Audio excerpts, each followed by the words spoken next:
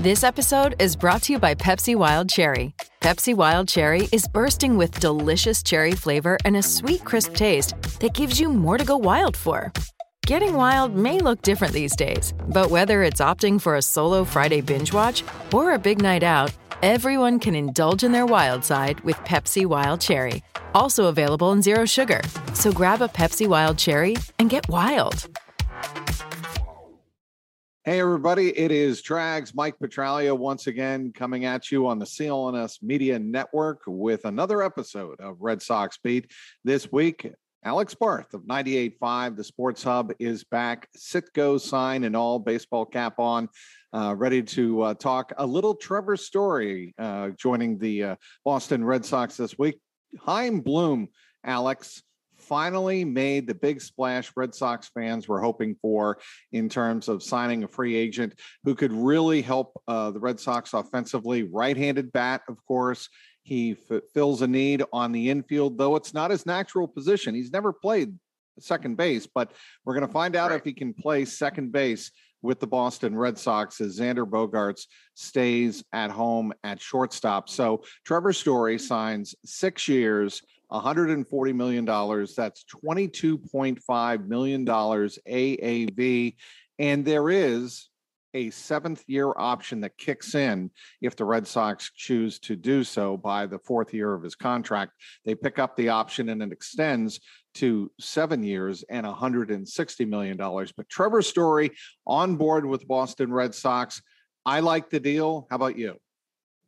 Yeah, I really do. And I like it from a number of different angles. I like the short-term impact. I like the long-term impact. I thought the contract itself was very team-friendly. You mentioned the money compared to what some of these other guys got, right? You look at Carlos Correa. So this is the move Red Sox fans have been waiting for. I think they've been waiting for since Mookie Betts got traded, right? Was all right, you're going to dip back below the CBT. You're going to reset that penalty and then come back out swinging. And we were all waiting for the swing, and here it is. So it was good to see. It seemed like it wasn't going to happen for a little bit there. Guys were flying off the board left and right, and there were only a couple of those marquee free agents left. But, you know, whether you sign a March 1st or March 20th, the guy's still going to be in the lineup opening day. So it all worked out.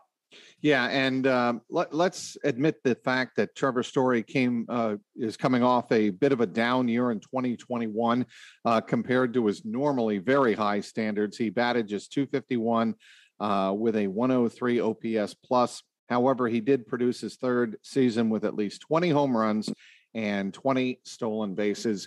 This is a guy that can do it all and is really a solid glove in the infield. Yeah, and that down year, I mean, Colorado was an absolute mess last season. He was dealing with trade requests pretty much, or trade rumors pretty much throughout the season. That's not easy. You know, sometimes we forget about the human element to these things. When you're waking up every morning and seeing, oh, you might have to move to Boston tomorrow. You might have to move to New York tomorrow. You might have to move to San Francisco tomorrow. Like that's going to impact you. So I think a change of scenery is ultimately going to be good after that down year. The bigger concern for me is, you know, there are some reports out there that he might have some elbow issues, but you know, the move to second base, you feel like that will help with that. You're asking less of his arm. He's also had an off season now to rest. So I'm not too worried about the down year. I think all in all, they still got an elite shortstop, a top, you know, if he's not top 5, not a top 5 shortstop in the game, he's 6. So yeah, I'm not too worried about, I think that the upside is just tremendous here. Jen McCaffrey of The Athletic kind of lines out what a projected lineup would be for Alex Cora's Boston Red Sox, at least to start the 2022 season. Kiki Hernandez leads off and plays center field. Trevor Story would be in. Come on, have some fun with this, Trags. Give me like you're announcing it on the broadcast or something. Let's put some energy to this. All right, batting leadoff. I forget Kiki Hernandez is number 6, right? Or 5. Batting leadoff. 5. Yeah. Wearing number 5, your center fielder, Enrique Hernandez. Batting second, the second baseman, Trevor Story. Number as of yet undetermined, but we're going to assume it's 27. Nope. Because that's retired. It's Carlton Fisk. Oh, of course. Oh my God. So we will have to see. Of course it's retired. Go ahead. What number? No, I was 27. He was 27. He was retired. We don't know yet. Yeah, we do not know. So why did you interrupt me? Why did you? I was on a roll, and because you said it's you asked if it was going to be 27. I was answering your question. Okay. Yeah, I did. Sorry, I'm yelling at you like I'm used to doing, and I should be kinder to you, Alex. Batting third, the third baseman, Rafael Devers. Batting cleanup, Xander Bogaerts, shortstop. Batting fifth, the DH for now, JD Martinez. Batting sixth, left fielder Alex Verdugo. I've gone back into my more that's fine traditional read. Batting seventh, the first baseman Bobby Dahlbeck, who I have big expectations for this year. Batting eighth, the catcher Christian Vasquez, and batting ninth, the right fielder Jackie Bradley Jr. It's a pretty decent lineup. I certainly like the middle of the lineup more than anything else, really from Story on down through Alex Verdugo and even Bobby Dahlbeck, who I think can give them a lot of power. What do you think of that lineup? Honestly, my biggest question is why Jackie Bradley Jr. is not in center. And I don't know that Kike Hernandez is going to play right, but I would go, and this is a minor thing, right? But if this is the biggest problem they have, that's great. I would go Jackie Bradley in center, Kike Hernandez in left, Verdugo in right. He's played out there before. I just think Jackie Bradley Jr. knows center field at Fenway. We've seen him be electric out there. It's a minor tweak. Besides that, I really like it. I'm not as high on Dalbec as you are. I think that becomes Cassis eventually, but it's the same idea. You're going to get a lot of power from that spot. I wouldn't be surprised if Verdugo ends up moving up. Martinez ends up getting moved back later in the season. But again, these are minor tweaks. Overall, this is a great lineup. I know we're going to talk more about Trevor Story, but Kike Hernandez, I think, is more comfortable in center field. Jackie Bradley has played both right field and center field, and I think you keep Kike Hernandez in center field in a position he's more comfortable with, especially at Fenway Park. And at Fenway Park, as you know, right field is the tougher of the outfield positions than center field is, and right field, you have to really cover a lot more ground. True. And that's the one thing JBJ does an incredible job of. He gets as good a first read and as good of a first step jump on any ball hit as any outfielder in Major League Baseball, in my humble opinion. Yeah, and then the one other thing I wonder about that is, I would assume that's the lineup versus right-handed hitters. You still is Jackie Bradley Jr. or right-handed pitchers. Is Jackie Bradley Jr. going to be an everyday player? Is he going to be a platoon player? You know, the fourth outfielder right now is Jarren Duran, who's also a lefty. So that, we'll talk about a little later what the ensuing moves are after Story. I still would like to see them add a right-handed outfield bat to platoon Jackie Bradley Jr. if they need to. All right, let's move back to Trevor Story. And another angle of this story that is, no pun intended, that is interesting to me is Chaim Bloom, because he said in March of 2021, he really wasn't going to make a move unless it really made sense within the payroll structure and made sense within the organizational structure, meaning bringing in a big name free agent. He wasn't going to do that. But this was a situation where the situation presented itself. And when you take a look at the other shortstops in the marketplace that the Red Sox had to consider, at least beyond Carlos Correa, Corey Seager, Javi Baez, and Marcus Semien all signed before the lockout with and signed large multi-year deals before the lockout. So they were off the market. So I think the Red Sox had to kind of wait and see where Carlos Correa was going to go before they really went all in on Trevor Story. You agree with that rationale, that strategy? Yeah, and I would think Story probably wanted to wait too, right, to see what that market was going to be. No sense in signing the deal before the top of the market is ultimately set, which is what Correa did with his record-breaking contract. So, yeah, I think people give Chaim Bloom crap, and really, it's more of a reflection of the organization as a whole than Bloom, but people call them the small market Red Sox, the Tampa Red Sox, whatever. Yeah, however, the Boston get rid Rays. Of that tag. That's a silly moniker. Silly. Go ahead. I think there's a difference between being smart about how you go about your business. Like, you don't just want to sign players and throw money after nothing, right? So Right. have they maybe been a little frugal at times the last few years? Absolutely. But you kind of see now the bigger picture of it. If they go out, right, and they spend money on, complementary pieces, ancillary pieces the last few years, does the opportunity for this deal present itself? Probably not. We'll see if they keep spending after this. I think they do still have a couple of those complementary needs now that, you add a guy like Story, you may only have him with Bogaerts for 1 year. I would load up now and spend all that money now. But I think that this kind of puts to bed the Tampa Red Sox narrative. I want to get to a story that Chad Jennings, when we're talking about Chaim Bloom, that Chad Jennings had in The Athletic. He writes on Monday, it was almost a year ago, almost to the day, that Bloom sat outside the Red Sox spring training facility in Florida and talked about doing something like this. He wanted one day to be the type of executive who makes a splash, and insisted he would be that guy, willing to spend and willing to commit when the time was right. But until Sunday, those were just words, a vague promise, a theory without much proven fact. Well, now we have the proven fact. Yeah. And again, it kind of goes back to what I said. He wasn't just going to make the big move to dispel all the Chaim Bloom won't make a big move talk, right? He was going to wait for the right one, and this was the right one.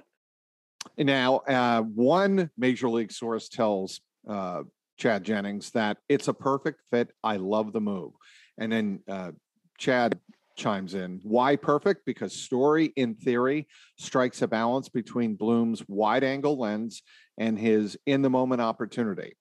And although Story played only shortstop in Colorado and played it to generally positive reviews, I think that's a little conservative. I think he was very good at shortstop. The Red Sox plan to play him at second base, a positional fit that lets Kike Hernandez stay in center field, as we mentioned, where he thrived last year. Xander Bogaerts stay at shortstop, and Christian Arroyo shift to the utility role, which I think is a perfect role for Christian Arroyo. That makes the Red Sox, better here and now. Story is the right-handed bat to replace the traded Hunter Renfroe, and he's proven the glove to fill the most glaring hole in the infield. It's perfect. So if it all works out and he stays healthy, I think this is the perfect fit for the Red Sox. But it's interesting. One more angle of this story that is very, very interesting to me, Alex, is the insurance it gives the Red Sox should Xander Bogaerts decide to opt out after this year and go elsewhere and get more money, which is totally his prerogative. He can do that, and the Red Sox don't get killed. Right. Yeah. It's boosting the short term and long term. Basically, if Bogaerts was going to opt out, they draft Marcelo Mayer last year. He's not going to be ready, though, for 3 or 4 years. So here's your bridge, right? Here's your bridge. Now you're set. The big, for me, like the Red Sox I grew up with, right? They had Nomar, and Nomar was the shortstop, and there were no questions about it. Nomar gets traded, and there was pretty much a revolving door for 10 years at that position. That's a very important position. You went from Orlando Cabrera. Who else was in there? Julio Lugo, the late Julio Lugo, Nick Green, Edgar Renteria for a year, maybe two. Like, they didn't have a shortstop at all. And then Xander Bogaerts comes in, and that's fixed. And now they have their everyday shortstop, and it's been another 10 years, right? Like Nomar. I don't think you want to go back to that revolving door at shortstop, nor should a franchise like the Boston Red Sox have a revolving door at a position like shortstop. So you avoid that situation now if Bogaerts leaves, because it probably was going to be by committee until Marcelo Mayer is ready, because you're not going to sign anybody long-term with one of the top prospects in baseball waiting in the wings.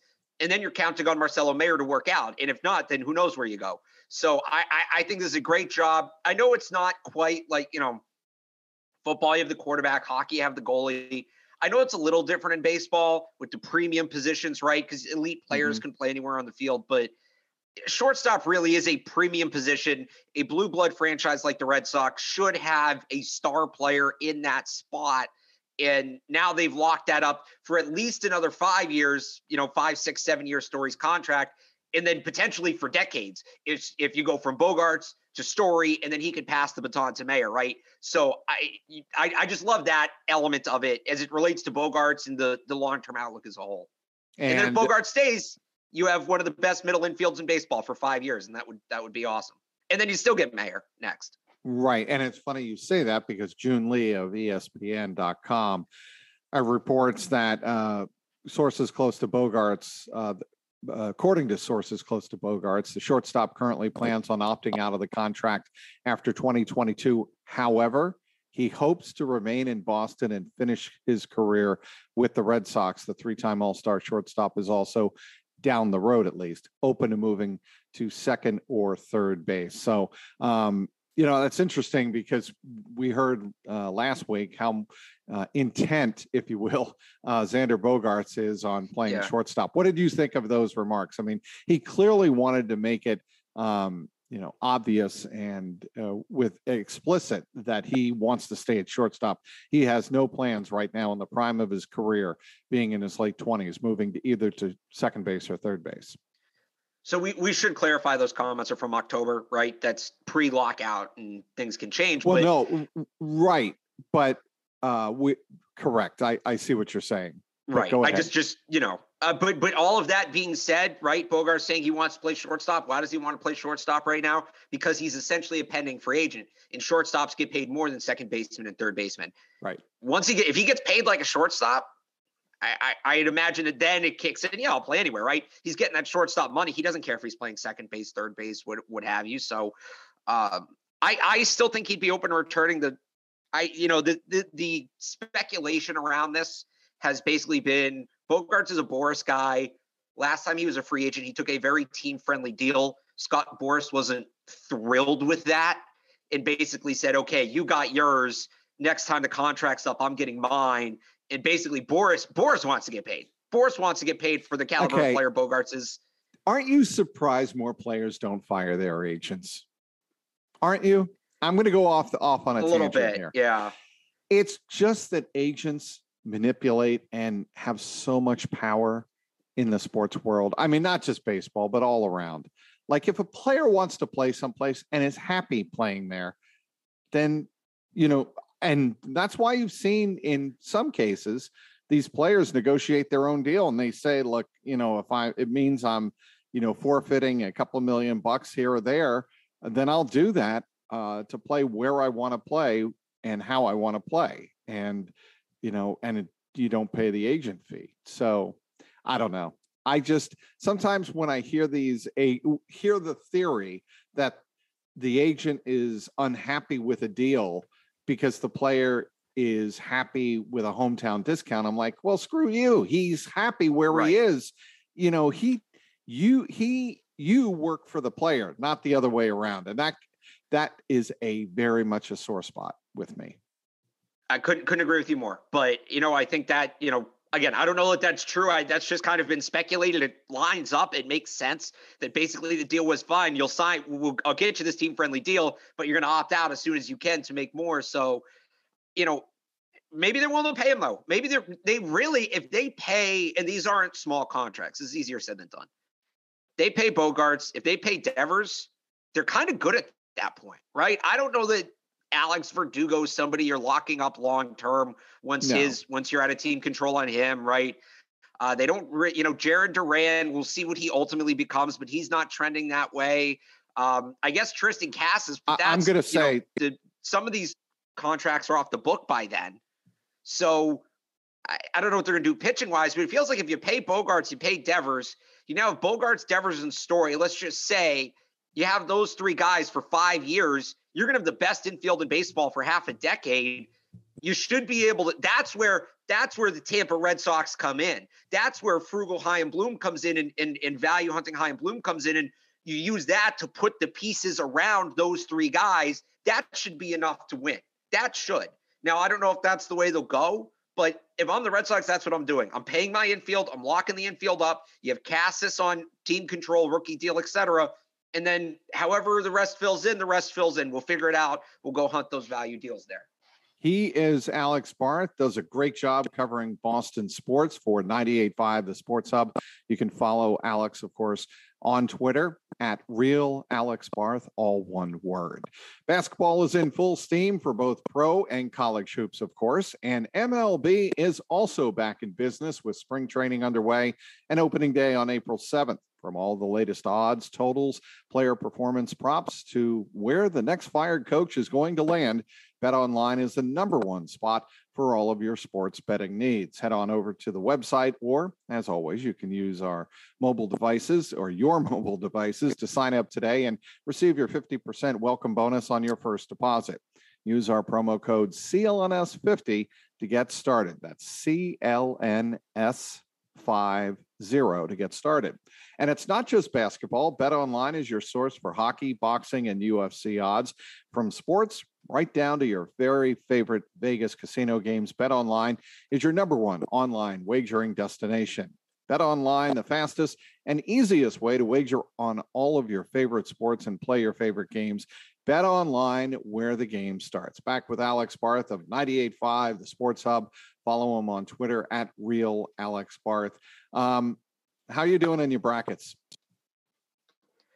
So I had Kentucky and UConn in the Final Four. So that was seriously right away.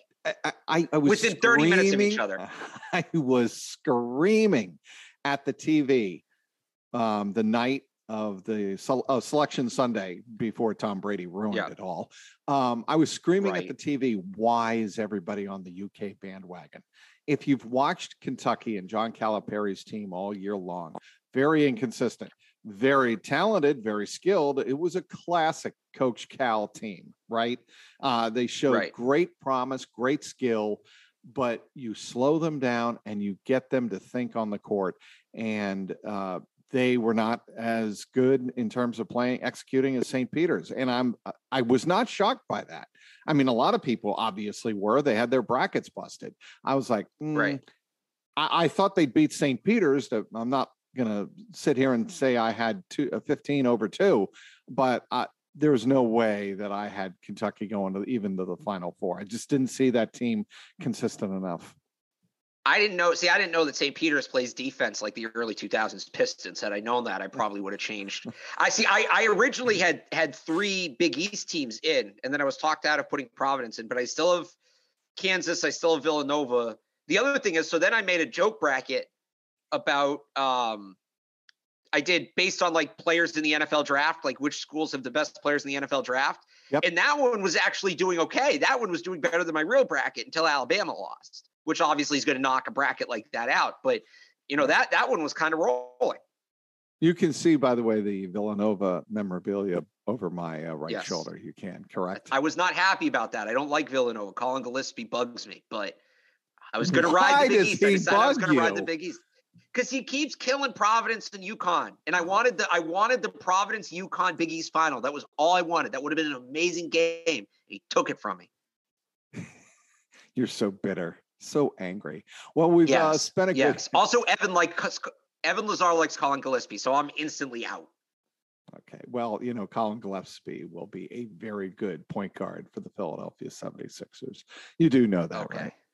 If he doesn't go to Boston first. Sure. Yeah. Seriously. Anyway, let's get back to baseball. That's why supposedly people are tuning into this and subscribing on the CLNS Media Network to the Red Sox Beat, which you should be doing. We were talking the first half of this podcast about Trevor Story. What about the big injury news of last week? Chris Sale with a stress fracture in his right rib cage. This concerns me because not because I don't think Nathan Eovaldi is a good starting pitcher. I do. I think he's a stud. He's a workhorse. I think he'll be very good at the top of the rotation. But it takes away half of their 1-2 punch at the top of the rotation. And Nick Pivetta, I think, will be very good. But then you've got a lot of question marks after that. And you've got a bullpen that, to me, hasn't rounded into shape yet. And I think the Red Sox are going to take a good portion of spring training, even maybe a portion of the start of the regular season to figure that out. You agree? Yeah, the rotation's the biggest question mark to me right now. I think part of what makes it so tricky, though, is they have a number of guys that you don't know Are they in the rotation? Or are they in the bullpen? Garrett Whitlock among them, Tanner Houck. I think Tanner Houck is going to, he's going to be in the rotation. There's no question about that. He should be. I think Whitlock should be too, especially now that you don't have Sale. We've had this argument before, and I think they're ultimately going to put him in the bullpen. I think that's a waste. I think you saw how dominant he could be last year. It's not like it's not like he's Chris Sale, who was a closer in the big leagues for a number of years before he moved into the rotation. He was a starter his whole time coming up through the minors. The whole bullpen thing last year was to manage his innings because he was coming off Tommy John. He was a Rule 5 guy, so they couldn't send him down and be careful with him, give him like 2-3 inning starts here and there. He absolutely should be in the starting rotation. For me, the starting rotation to open the season should be Eovaldi in whatever order, but Eovaldi, Pivetta, Houck, Whitlock, and Wacha. Those would be my starting 5, and you go from there. If you need to, maybe you dip into the kids. Brian Mata's not going to be ready right away. Maybe if Winkowski comes out of the gates really good, you give him a shot. It sounds like he could be ready, but I would go with those 5. This bullpen isn't good enough, and it's not deep enough to use openers on a regular basis. If you have to use a guy here and there a couple times a month, fine. It's not good enough to have an opener spot in the rotation. It's not deep enough to have an opener spot in the rotation. If you have a guy that can throw 6 innings, you need him starting. You can't put him in the bullpen. Well, here's the way I answer that.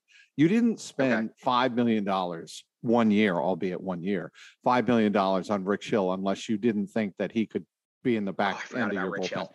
Well, what are you going to do? Wouldn't you rather have Rich Hill eat up some innings at the start of a game and have your bullpen strengthened by having Garrett Whitlock in the back end of the bullpen? I would. I mean, that makes much more sense to me than having Rich Hill eat up innings in the middle of a game, they didn't spend, No, you're right. Bloom, they didn't I honestly spend totally $5 forgot million about Rich Hill. for Rich Hill to be a mop-up guy. Honestly, though, I would still put Houck in the bullpen over Whitlock. I just think Whitlock has that much upside. I really do. I think he has the potential to be a legitimate, top 2 starter in the league. I do. And Houck's going to be a 3, and that's fine. I would rather put Houck in the bullpen then. Houck also has that weird Chris Sale-like delivery. I'd rather limit his innings. So the other thing, I mean, if we want to get really nuts with it, and this is honestly how I feel. That's why you're on. Go. I would put Chris Sale in the bullpen when he comes back. I don't know that you're getting over 100 innings from him, right? And I'm not. It's basically you can have him start here and there, and he's going to be on the DL every couple starts. Right, no, and it's coming from me, so you'd think it would be. I would. Do you want to have him start 2 or 3 games in between a bunch of DL stints, pitch maybe 90, 100 innings, or you can put him in the bullpen. He'll throw 70, but you can manage him. He came up as a closer. He was never supposed to be a starter. That kind of happened by circumstance in Chicago, and then he was great at it. Look, it ultimately worked out, but at this stage in his career, and people say you can't pay a closer that much money. Well, this is kind of where you're at this point. Don't just throw him in the starting rotation and have him break down because of his contract. I think he'd be a really good closer. I think that's ultimately getting the most bang for your buck. That's where I'd put him. And you know what? The other nice thing about that, you need a 5-out save, a 6-out save, which remember, Matt Barnes was awful with last year. That was the biggest issue. If you wanted, for the first half of the season, before he fell apart, 3 outs, easy. The second he needed to fake, if he needed to come in the 8th, he imploded. Chris Sale will give you 5-6 outs as a closer. So when we talk about the rotation, I don't think they'll do this.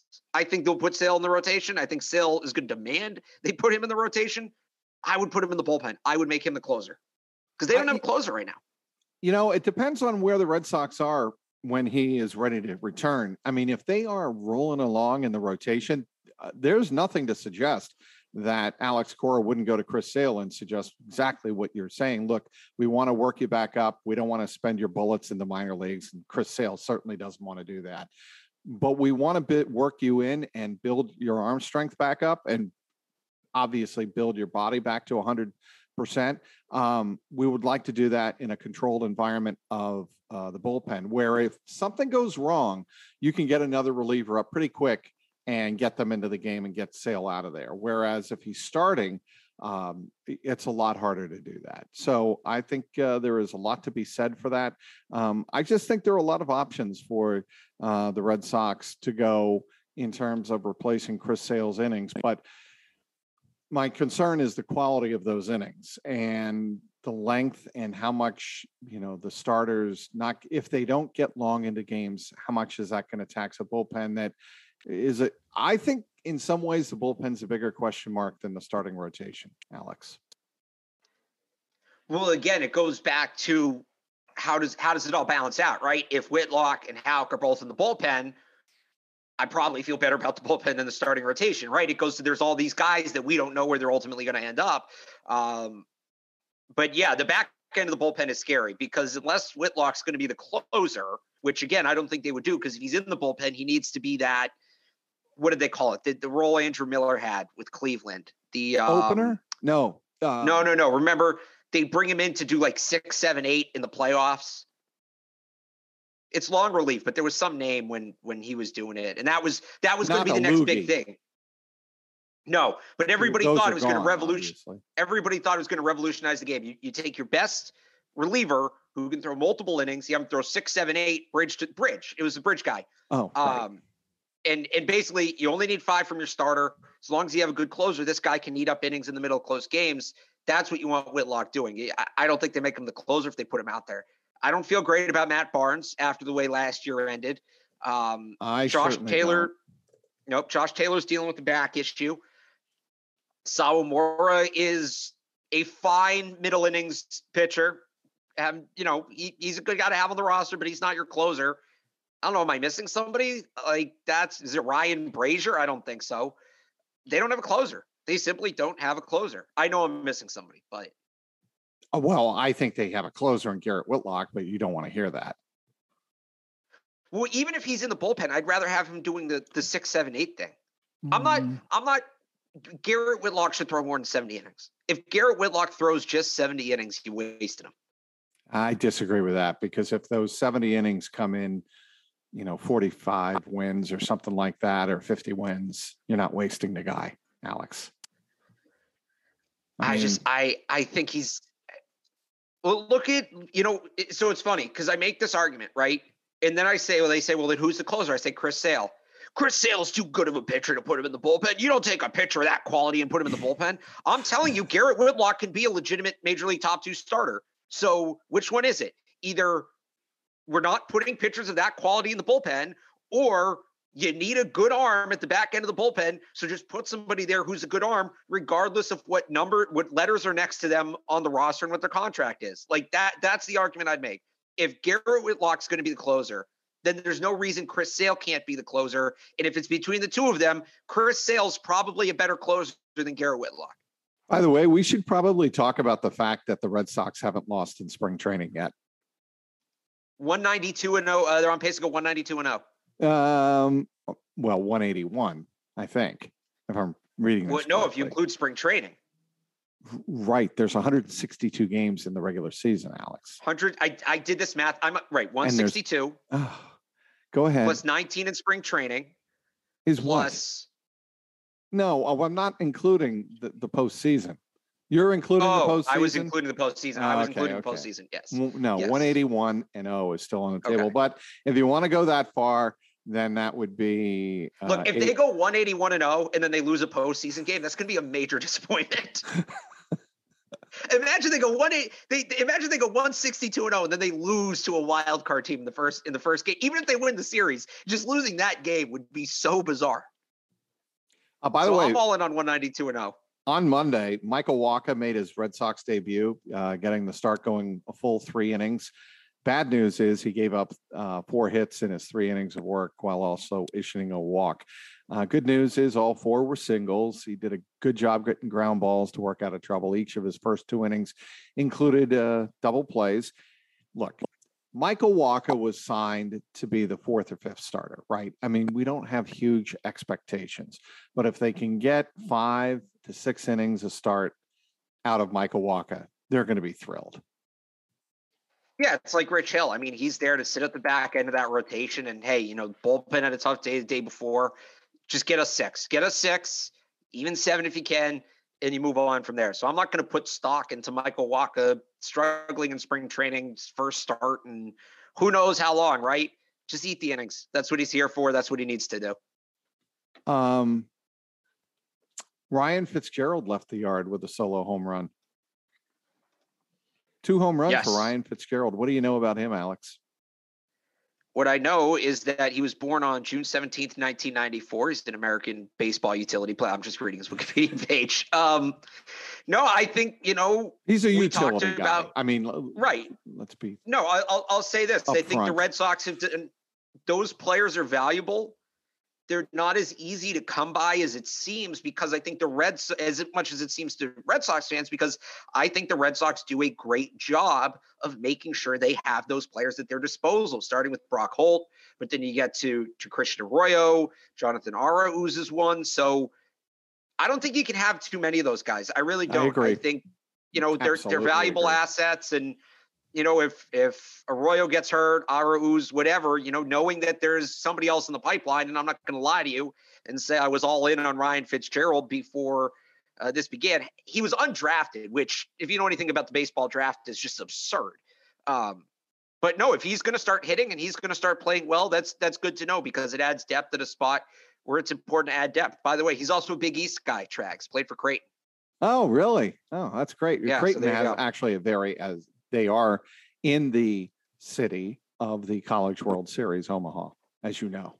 Omaha, Nebraska. That's where Creighton. Yeah. I should have asked you where Creighton is located. I bet you wouldn't have known. Or would you? I know. Come on. I watch Big East basketball. Yeah. You knew Creighton was in Omaha, Nebraska. I could probably, if we want to go through all the Big East schools, I can probably rattle off the cities for all of them. Yeah, but most of yeah, I'll give you that. Again, yes, obviously Providence, whatever, but like Butler. Butler is in Indianapolis. DePaul is in Chicago. Very good. The others are easy. Marquette, you got to know where Marquette is. It's in Milwaukee. Yes. Very good. And obviously you grew up in New England. So this has been an interesting podcast, huh? This has been fun. I've enjoyed this. Yeah, I have too. And I threw in some abuse of Alex Barth to spice it up a little bit. Seasoned. Like my chicken on the grill last night, I seasoned it with a little barbecue of Alex Barth. How's that? I guess that works. Sure. Yeah, whatever. I'm having fun. You're having fun. I want to thank everybody for downloading today's podcast. Thank our great guest from 98.5, the Sports Hub, the one and only Alex Barth. Follow him on Twitter at Real Alex Barth, all one word. Also, want to thank our great sponsor, as always, betonline.ag. For Alex Barth, I'm Mike Petraglia, and this has been the Red Sox Beat podcast powered by CLNS Media.